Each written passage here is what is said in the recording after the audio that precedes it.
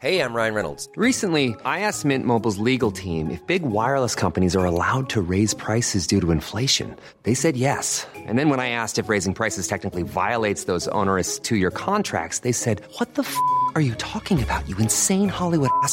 So to recap, we're cutting the price of Mint Unlimited from $30 a month to just $15 a month. Give it a try at mintmobile.com/switch. $45 up front for 3 months plus taxes and fees. Promo rate for new customers for limited time. Unlimited more than 40 gigabytes per month. Slows full terms at mintmobile.com.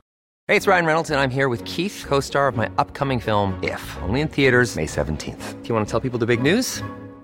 All right, I'll do it. Sign up now and you'll get unlimited for $15 a month and 6 months of Paramount Plus Essential Plan on us. mintmobile.com/switch. Upfront payment of $45 equivalent to $15 per month. Unlimited over 40 gigabytes per month. Face lower speeds. Videos at 480p. Active Mint customers by 531.24 get 6 months of Paramount Plus Essential Plan. Auto renews after 6 months. Offer ends May 31st, 2024. Separate Paramount Plus registration required. Terms and conditions apply if rated PG.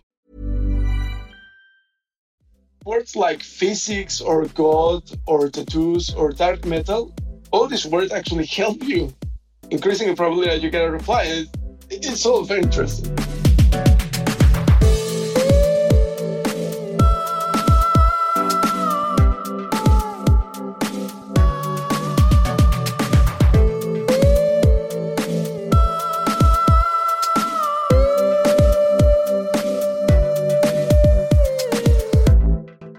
Hello everyone and welcome back to another episode of At the Margin. Today we're chatting to Dr. Josue Ortega of Queen's University Belfast. Josue is an expert in matching markets. Matching markets are essentially markets without money. Normally we use prices to allocate goods to those who value them the most. If I'm at an auction and I'm bidding on, say, a car, if I pay more than somebody else is bidding, that means I value it more. That means the car goes to the person who will get the greatest value out of having the car. We're able to allocate goods and resources to those who value them the most. How do we allocate goods and resources to those who value them the most when we don't have prices? Well, that's where matching markets come into play. And they're really interesting. Well, I find them really interesting when it comes to a situation where we have preferences at both sides of the transaction. So if you think about, say, somebody who's going for a job, well, the candidate for the job, they have a preference when it comes to the type of employer or where they want to work. And, you know, the employer has preferences when it comes to who they want to work for them. Another example would be romantic partners, where both individuals have preferences as to who they want to pair up with. And this last point is something that Josue has done a lot of work on, in particular when it comes to online dating. He's looked at what factors result in matching success, or he's at least familiar with that literature, and has done some research himself on how online dating has changed the pattern of matching, particularly with respect to the diversity of romantic couples. So this is a very interesting topic, and hopefully listening to two economists doesn't take the romance out of dating for you. So Josue kicks us off here by telling us exactly what a matching market is. Yeah, thanks for inviting me now. So matching markets refer to environments that look like markets, but where we cannot just simply use money. For example, if I want to do my PhD at MIT or Harvard, I cannot just buy my place there. My kidneys are not working and I need to receive a kidney to have better life expectancy, I cannot just go to nearest hospital and say, hey, I want to buy a kidney or buy it from somebody on the street. If I want to have a good place for my kid in a good public school, I cannot just buy a place for him or her.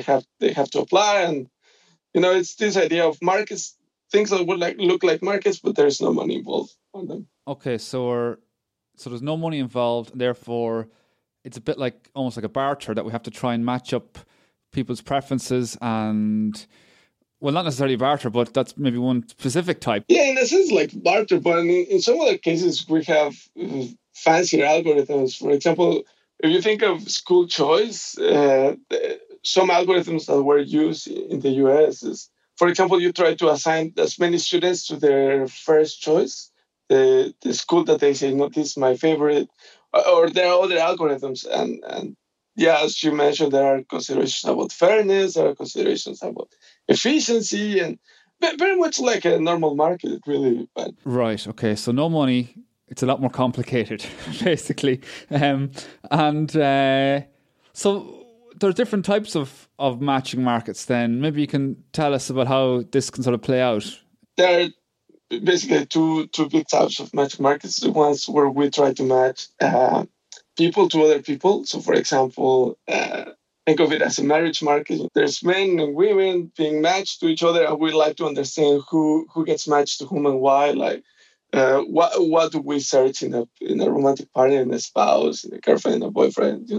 So these are very interesting types of markets. And then we have this kind of other one-sided markets where we try to match people to objects. Say, for example, we try to match students to schools. We try to match, for example, young doctors to hospitals to do their residences. And these are the two kind of big problems out there in the literature. Okay, right. So school choice is probably something a lot of people are familiar with. And that would be where people are in a district and they have children in the household and the child has to go to school, and people have a preference from school A over school B, and then another household has a preference over school A and school B, and we have to try and allocate the children to the schools in a way that maximises welfare. Is that the idea? Yes, exactly, something like that. So, for example, in some places, like most of the UK, I understand, kids are allocated to school just based on geographical distance. You just go to the nearest school based on catchment areas or something like that. However, that brings some problems because, for example, very bright students in poor areas have to go to poor schools, right? And perhaps not so bright students in rich areas go to the nicest public schools. So perhaps there's this new idea of trying to let students express their preference over schools so that perhaps, we can let the brighter students go to the best schools, or perhaps, there's simply potential for reallocation of students so that everybody's better off. So now in many countries, like, for example, the US, in Hungary, in Chile, and so on, in France, students are allocated to schools based on their preferences, so they can submit, say, a ranking of schools. It differs depending on each country. You can list 10, 4, or something like that. But you can say my top priority school is this. The second best is this. Yeah. And then students are allocated based on their preferences that are reported. Okay, so you submit a preference, and then somebody has to allocate students based on that preference. And the procedure of doing that allocation obviously is quite complicated. Yeah, there are different procedures. There's something called the Boston mechanism, but the thing that was used in the beginning was to realize that first it gives wrong incentives to people. Say, perhaps you want to play safe and not, if you think you don't want to list the top school as your top school because you think you don't have really the best chance to get there. So maybe you don't want a mechanism to give wrong incentives to strategize. And then you also want that the outcome of the mechanism or the algorithm is going to be efficient. It's going to be probably going to try to assign as many people to their top choice. It's going to be also stable in the sense that there's no justified envy, that a student that is has not so good grades as me gets assigned to a school that I wanted and I don't get to that school. Okay, so you make a very interesting point there, in that people will try to game the system if they can at all. So you want to make sure that they reveal their true preferences. They don't sort of say, well, if I put this school ahead of this one, that might mean that might lower my chance for maybe option C, or some other sort of permutation they might think in their head. So that you want to try and stop that sort of behaviour, I suppose. Yeah, you want to stop it for several reasons. First, it can result in a completely different allocation than the one that you would obtain if people would just reveal their real preferences. Second, because if the mechanism can be played by the smarter parents or the most strategic parents, then you you are not leveling the playing field because, the people that really think about this, they know exactly how to manipulate the system to get to the better schools. Okay, so you have to be careful about how you decide to make sure people are incentivized to reveal the truth. And so have you any examples of maybe a mechanism that on paper, like on face value, you think, okay, this is efficient, but actually there's a perverse incentive there, and maybe is there a mechanism that actually works? Yeah, sure. So, for example, the so-called Boston mechanism is called Boston mechanism. So, in that mechanism, you just try to assign as many people to their first choice and as many people to the second choice, and so on and so on. Yeah. So, this mechanism has very perverse incentives because it's not in your best interest to say MIT or Queens is my best choice, because perhaps that will harm the chance to get to my second best. Perhaps there's not enough applications to my second best. And if I just say the second best is the first, I will get assigned there for sure. Whereas if I say my first is my first, there's a chance I don't get there, and I will end up further down on my preference list. Yeah. So there's other mechanism that there's available, and it's actually used in many countries in the world, called deferred acceptance, proposed by Nobel Prize laureates Lloyd Shapley and David Gale, that does something a bit different in the sense that there's a sequence of proposals and rejections, but you can guarantee that this mechanism produces an allocation that is in a sense fair and also does not give incentives to misrepresent preferences. And how does that procedure work? So say students propose to the most desired school. The school tentatively accepts the proposals and rejects anything that they cannot accommodate. Those rejected students now propose to the second best school, and that school may reject some of their applicants that they were already accepted until it fills the quota. And those students that were rejected keep proposing and keep proposing. And we have this kind of cycle. There isn't that same interaction between your first preference and your second preference like there would be the other mechanism. Is that sort of what's happening here? It's breaking the link. Yeah. It's never a bad idea to apply to the second best first, because the application to the first does not have any effect on the second one. And so that's sort of school matching. But so one interesting one is kidney matching. How does that work, essentially? It works as follows. So suppose you need a kidney and your brother wants to give one to you. And I also need a kidney and my girlfriend wants to give one to me. But perhaps my girlfriend were not blood compatible or antibody compatible, and therefore she cannot give a kidney to me, and I have to be on the waiting list until forever. Same problem with you. You need a kidney. Your brother wants to give one to you, but you are not compatible. So what is kidney exchange? Well, your brother is going to give, perhaps your brother is compatible with me and my girlfriend is compatible with you. And perhaps my girlfriend can give the kidney to you and your brother can give the kidney to me. In practice, sometimes kidney exchange can happen in a much bigger scale. There can be, instead of just 2 pairs, 3 pairs, 4 pairs, and so on. So a normal market would use prices to try and allocate these things, whereas we don't have that in kidneys. It's illegal in many cases to buy kidneys. Actually, in Iran, it's not. It's the only country where I know it. You can just go ahead and buy a kidney. And okay, so another thing that I want to talk about is you've done a bit of work on this is in terms of online dating. So matching markets and online dating. Maybe you can help us bridge the link here. What can matching markets help us? How can they help us to understand online dating?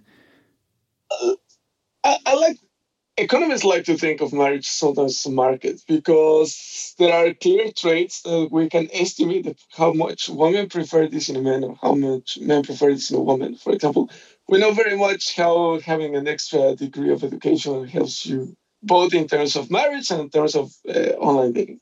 And although there are few papers studying online dating, I think it's very interesting because online dating now is the most common way to meet your spouse in the US. 40% of almost heterosexual relationships now start online, and up to 70% of homosexual marriages. So it has clearly changed the way in which society is built. I think it's probably the most important decision you make in your life, who you end up marrying.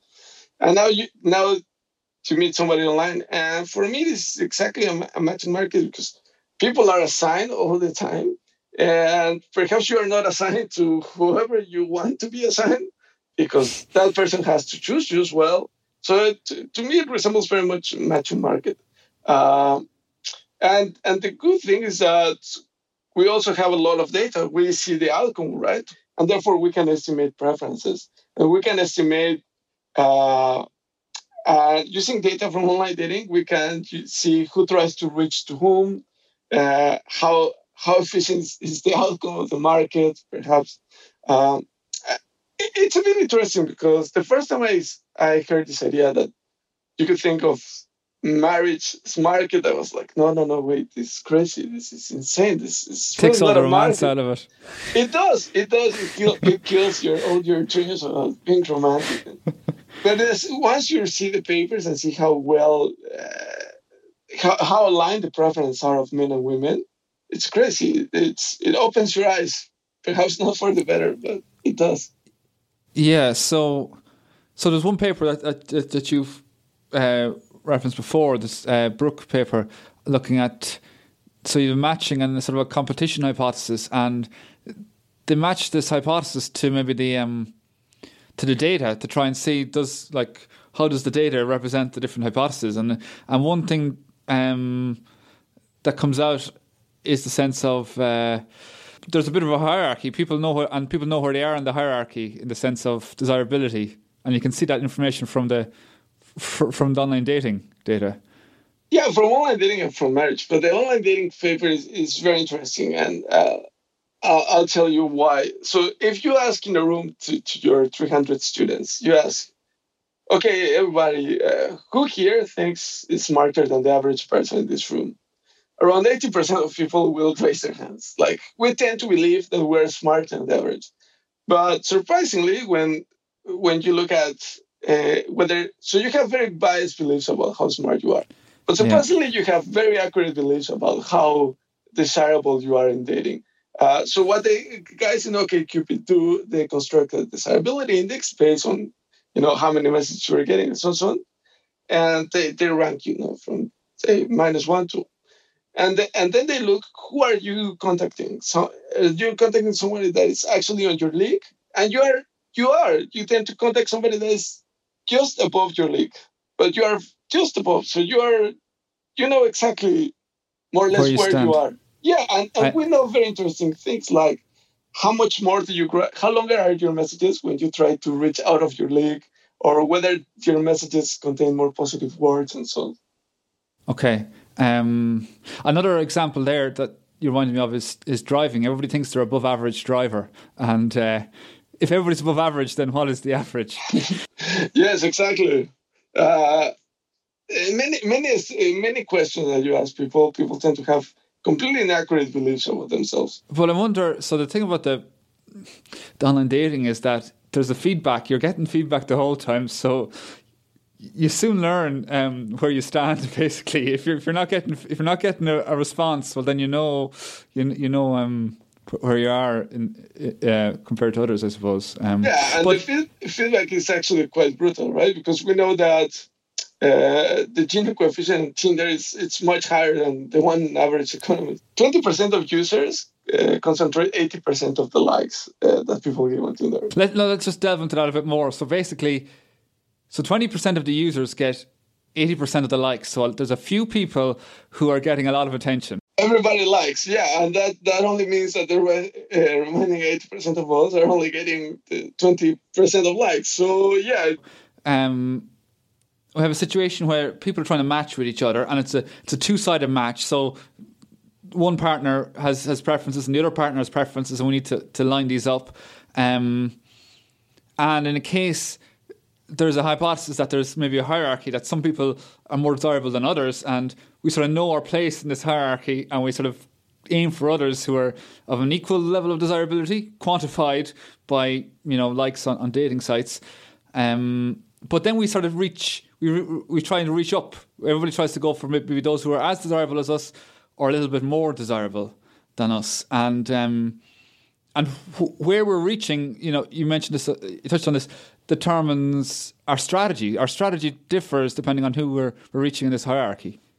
differs very much, and different types of people have very different strategies. So, for example, we know that particular races tend to reply much more than other races. We know that people in the lower end tend to, of course, reply and write longer messages. We know that when you are going to write somebody above your league, you type longer messages, you type messages that contain more positive words. Yeah, it's very interesting to see the strategies. But we know that actually there is a very interesting paper that shows that the outcome of the marriage market looks, or dating sites, is the one predicted, very close to the one predicted by stability. Yeah, it's in the AER, it's in American Economic Review 2010. So it's interesting. So say that again. So basically, the stable market, in terms of, if we're talking about how markets match, and the stable outcome is if what the theory predicts aligns to what the data says in online dating. Yeah, more or less, you can do that conclusion. And so you know the strategies, you know the outcome. There's quite a lot of data available for researchers there to look at. It does help to understand who gets who marries whom and why. It certainly gives you insights, and I think something I really like about reading papers in this direction is that you learn something for your personal life as well. Like, for example, when I was reading the data on OkCupid, they tell you which words you need to write on your first message that you send to somebody to increase the chance that you get a reply. And it's very interesting because the words that you think that you shouldn't send are exactly the ones you know. They confirm your belief, but the ones that words like physics or God or tattoos or dark metal, all these words actually help you in getting and increasing the probability that you get a reply. It's all very interesting. So words like tattoo and God, well, they sort of refer to certain personality types. So basically, if somebody reads this message and it puts a light bulb in their head, they think, okay, this is the person for me. But it's very much it's that you're finding your niche. It's not going to apply to everybody, basically. So is that how it works? It's exactly that. It's easier reaching out for somebody that has perhaps the same eccentric taste like you. For example, I think that's why online dating is so popular for homosexual people, because perhaps you think there are not as many homosexual partners available, but searching online makes it much easier, right? So perhaps going to a bar, guessing who else may be also homosexual is not that easy. But online, It's easier. Same, for example, for older people or divorced people. It's much easier to find somebody who is also searching. Sure, yeah. It comes back to the whole idea of a thick market versus a thin market, that you have more potential matches in certain subsections of the market, I suppose. Exactly. So you have thicker pools of people searching, and that general tends to be good because it is easier. And also kind of, perhaps it's a bit a jump from here, but it's also easier to escape from bad relationships, I think. For example, it's well known that when divorce laws are passed and it's easier to divorce or to appeal and these things, we see less cases of domestic violence and so on, because women in abusive relationships or men it's easier for them just to find a new relationship or to escape. And I think there's no data on this. This is my conjecture. I think online dating will also have a positive effect on that. Yeah, that's actually a really good point, in that because we don't usually see these relationships, but it makes sense. It makes sense to me in that when it's easier to go when this sort of search, or what's the word, barriers to entry or search cost is reduced, well, then you're more likely to maybe move out of a suboptimal allocation. To translate this to an economic jargon, it's exactly that, and I think it's take all the romance out of it. Good. In a sense, takes all the romance out of it, but it's very interesting. There's this nice paper in the Proceedings of the National Academy of Sciences a couple of years back, and it shows something that is very unintuitive, is that relationships that start online last just as long or perhaps a bit longer than relationships that start elsewhere. So you think, tend to think of Tinder and online dating apps as perhaps hookups or things for casual encounters. But actually, these relationships that start here just as good as any other. And also, relationships that start online, they transition towards marriage at a much faster rate than relationships that start elsewhere. That's really interesting. And is that because they're perhaps a better match in that you've more closely aligned with your preferences? It has better match, and there's also a self-selection issue, right? For people that are on online dating are quite actively looking, right? So perhaps these people are more into actually finding a partner.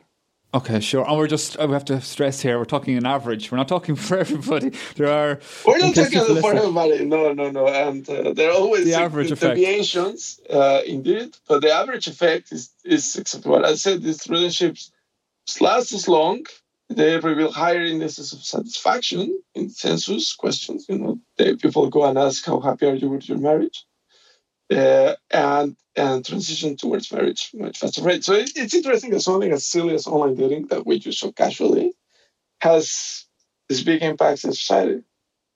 Another interesting point that you brought up there about strategies when you're on the online dating and like terms of endearment, basically straight off the bat, don't go down as well as the standard things like babe, love, Connie, all those things like they don't help, and it's also very interesting to see, and this here I move a little bit into interracial dating. And for example, if you ask they ask in OkCupid, would you strictly prefer to date somebody of your own race?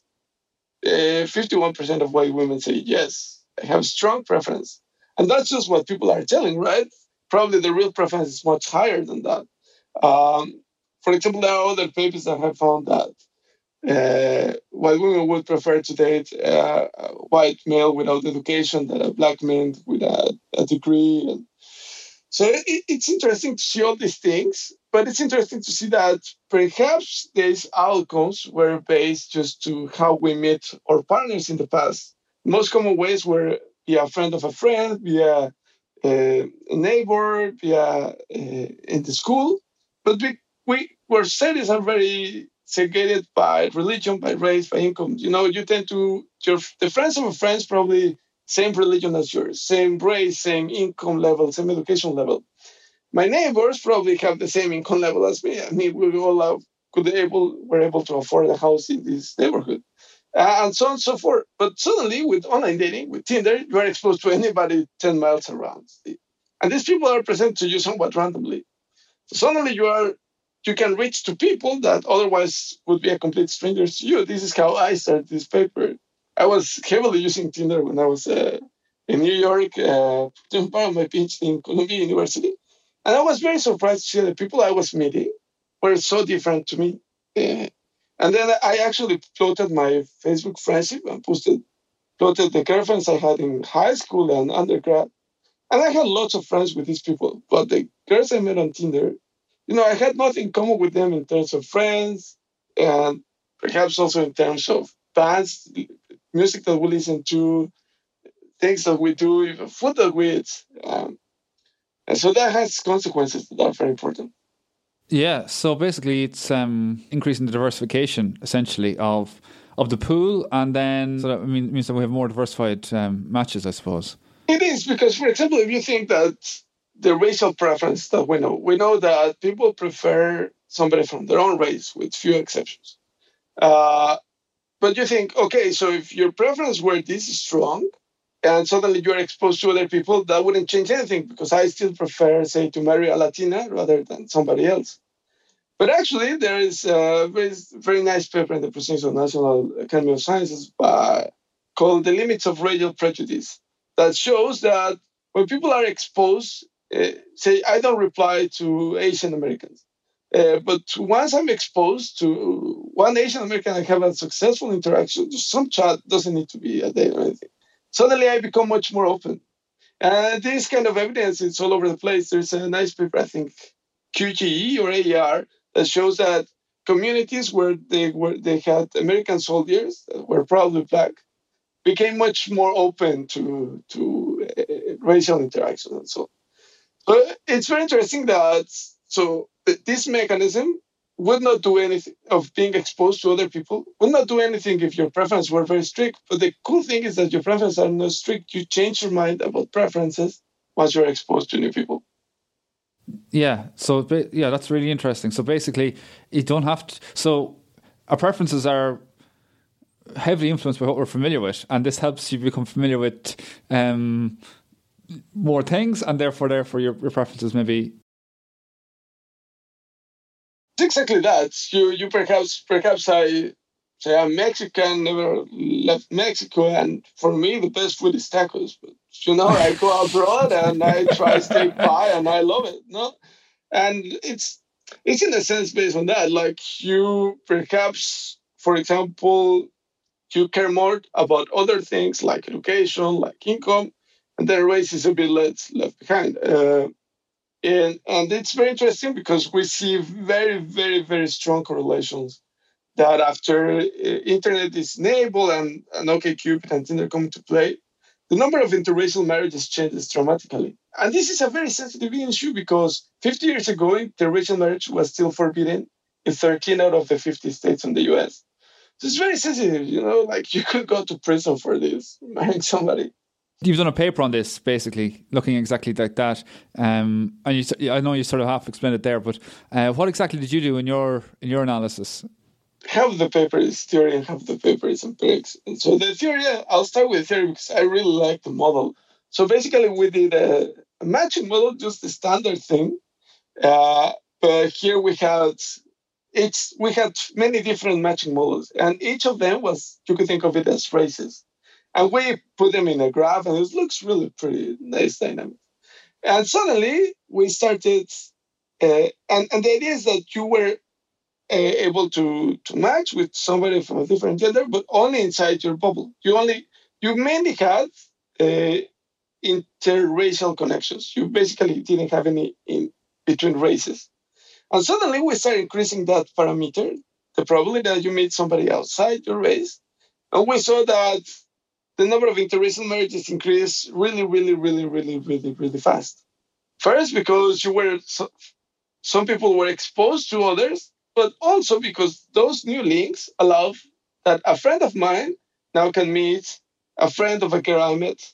And since marrying somebody via friends of friends is the second most common way, the effect is reinforced. So this was a very nice model in which we theoretically, and with the help of simulations, we show that the number of interracial marriages should increase very fast if you increase the probability that you meet people randomly. And that was more or less the takeaway.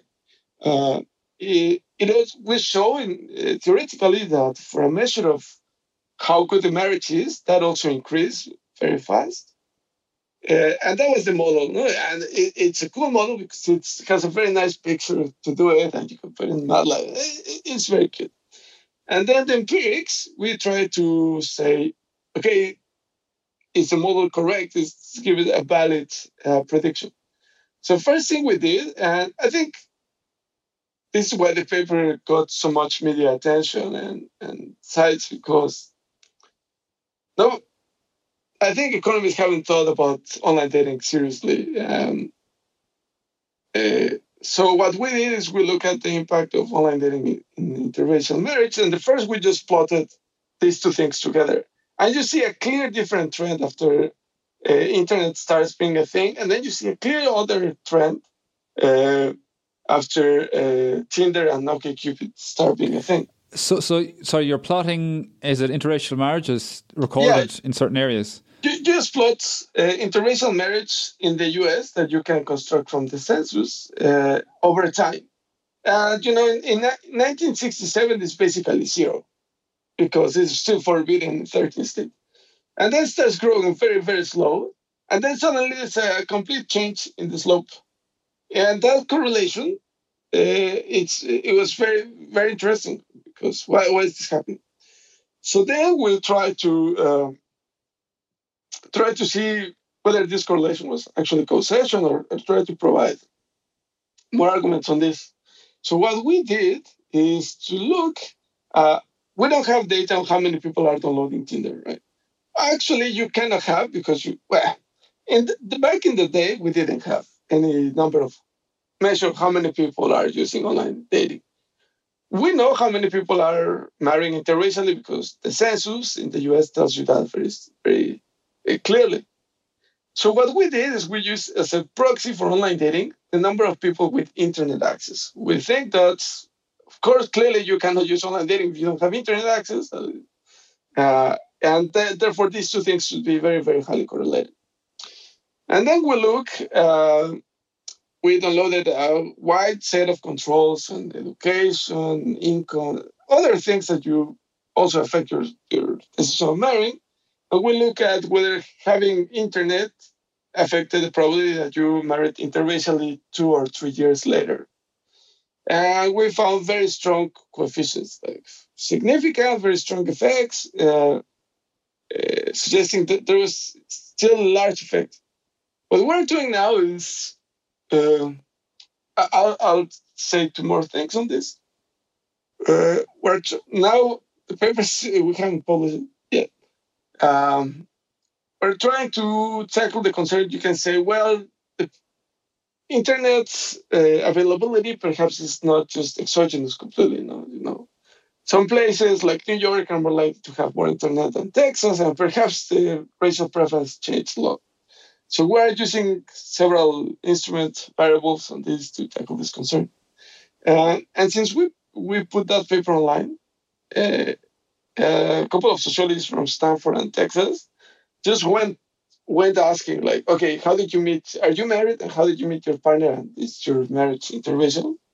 Have found that if you met your partner online with the most recent data, probability that your marriage is interracial is you're 7% more likely to be in an interracial marriage, controlling for a wide range of other characteristics. Like, if, as you said before, your life partner is the most important, one of the most important decisions you'll make in life. And if exposure to different races makes you more open to choosing a life partner of a different race, well, then that's a really strong signal to maybe try and have more mixing in other ways to try and maybe remove racism in other aspects of society. You're absolutely right, but it's interesting that, for example, the government has so many programs to try to foster racial integration and other types of integration, integration between religious groups and so on. And in general, it's incredibly hard to achieve, particularly in the most intimate spheres of life, like marriage. And it has been an obstacle. It just didn't happen, from 1960 to 2000, basically, or 1995. And it's curious that something as silly as these things can have such an effect. And it's not really just online dating. It's one thing.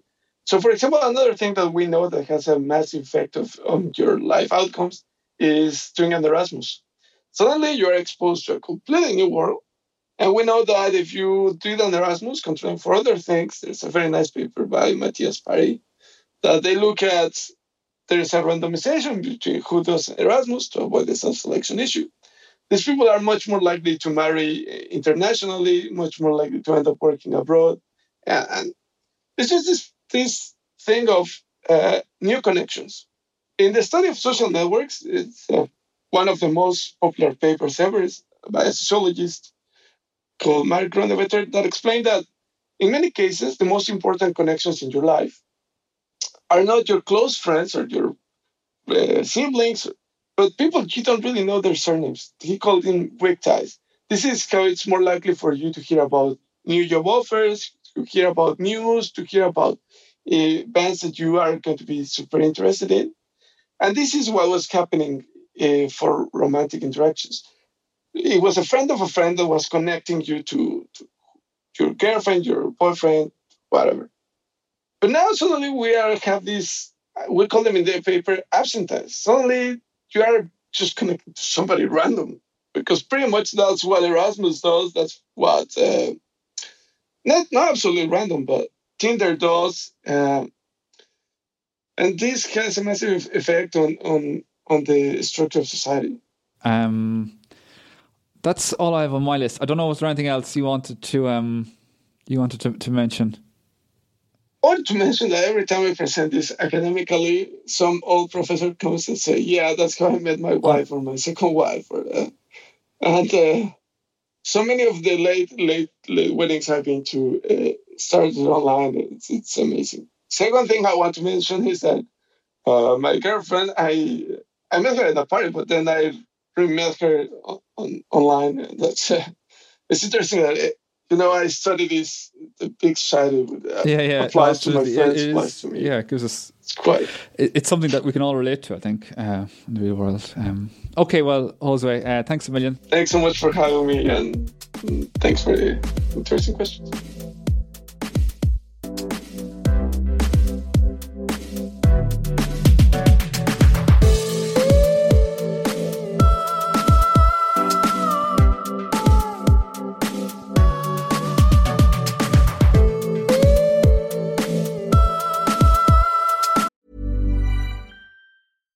One size fits all seemed like a good idea for clothes. Nice dress. It's a t-shirt. Until you tried it on. Same goes for your healthcare. That's why United Healthcare offers a variety of flexible, budget-friendly coverage for medical, vision, dental, and more. So whether you're between jobs, coming off a parent's plan, or even missed open enrollment, you can find the plan that fits you best. Find out more about United Healthcare coverage at uh1.com. That's uh1.com. I'm Sandra, and I'm just the professional your small business was looking for. But you didn't hire me because you didn't use LinkedIn Jobs. LinkedIn has professionals you can't find anywhere else, including those who aren't actively looking for a new job, but might be open to the perfect role, like me. In a given month, over 70% of LinkedIn users don't visit other leading job sites. So if you're not looking on LinkedIn, you'll miss out on great candidates like Sandra. Start hiring professionals like a professional. Post your free job on linkedin.com/people today. Hey, it's Ryan Reynolds, and I'm here with Keith, co-star of my upcoming film, If, only in theaters May 17th. Do you want to tell people the big news? All right, I'll do it. Sign up now and you'll get unlimited for $15 a month and 6 months of Paramount Plus Essential Plan on us. MintMobile.com/switch. Upfront payment of $45 equivalent to $15 per month. Unlimited over 40 gigabytes per month. Face lower speeds. Videos at 480p. Active Mint customers by 531.24 get 6 months of Paramount Plus Essential Plan. Auto renews after 6 months. Offer ends May 31st, 2024. Separate Paramount Plus registration required. Terms and conditions apply if rated PG. It's that time of the year. Your vacation is coming up. You can already hear the beach waves, feel the warm breeze, relax, and think about work. You really, really want it all to work out while you're away. Monday.com gives you and the team that peace of mind. When all work is on one platform and everyone's in sync, things just flow. Wherever you are, tap the banner to go to Monday.com.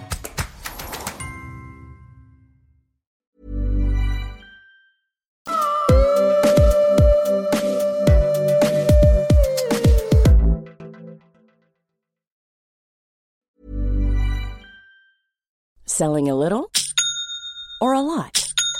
Shopify helps you do your thing however you cha-ching. Shopify is the global commerce platform that helps you sell at every stage of your business. From the launch your online shop stage to the first real-life store stage, all the way to the did we just hit a million orders stage.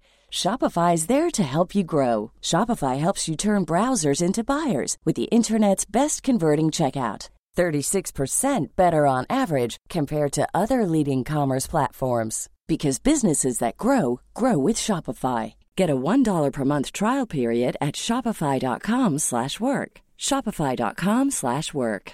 Imagine the softest sheets you've ever felt. Now imagine them getting even softer over time. That's what you'll feel with Boll & Branch's organic cotton sheets. In a recent customer survey, 96% replied that Boll & Branch sheets get softer with every wash. Start getting your best night's sleep in these sheets that get softer and softer for years to come. Try their sheets with a 30-night guarantee. Plus, get 15% off your first order at bollandbranch.com. Code BUTTERY. Exclusions apply. See site for details.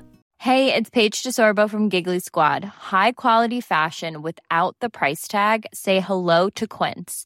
I'm snagging high-end essentials like cozy cashmere sweaters, sleek leather jackets, fine jewelry, and so much more. With Quince being 50 to 80% less than similar brands.